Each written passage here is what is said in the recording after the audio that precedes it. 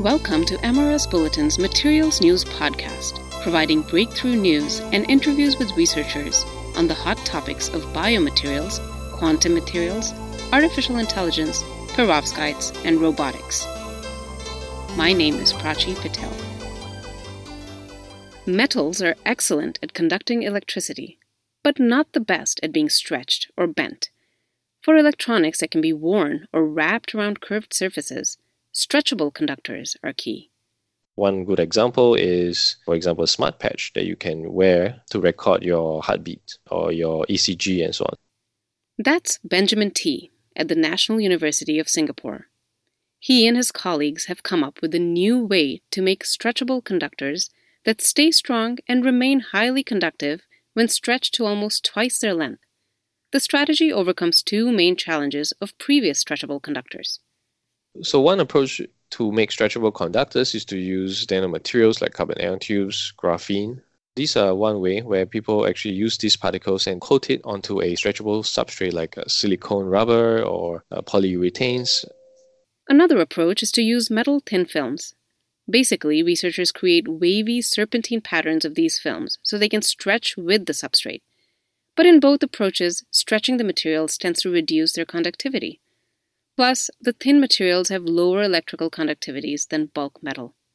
So Tee and his colleagues took a different approach. We drew inspiration from actually spring-like structures. Spring-like structures are able to withstand certain strains. If you either compress on a spring or you stretch out the spring, they return, right?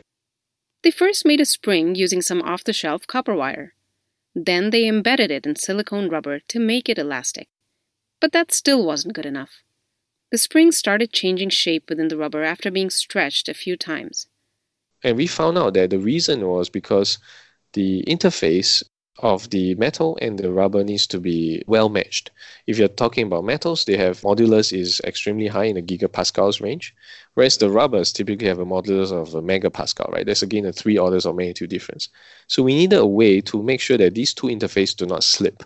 And they did that by adding an epoxy to the rubber, which helps bond the metal and the rubber. This did the trick. Okay, we can stretch it over 1,000 times, and these springs stayed in the same shape as they were after stretching. And what's interesting, and electrical conductivity does not change, because in a way we are not changing the crystalline structure of the metal. Our approach basically extends the dimension into 3D versus a 2D planar pattern film. We are exploiting then bulk properties of metal. The other advantage is that it can actually stretch more because we are going to the 3D. They're now looking at ways to use much thinner wires. So I think there is certainly a limit to how much we can scale this down if we want to keep the same good electrical properties that we are talking about. But that being said, when you scale them down to about a micron, actually the nice thing is they actually become softer, and so you can actually have even greater stretchability.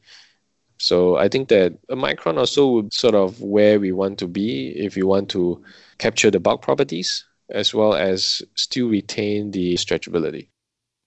The team's findings are published in APL Materials. My name is Prachi Patel from the Materials Research Society. For more news, log on to the MRS Bulletin website at mrsbulletin.org and follow us on Twitter @MRS Bulletin. Thank you for listening.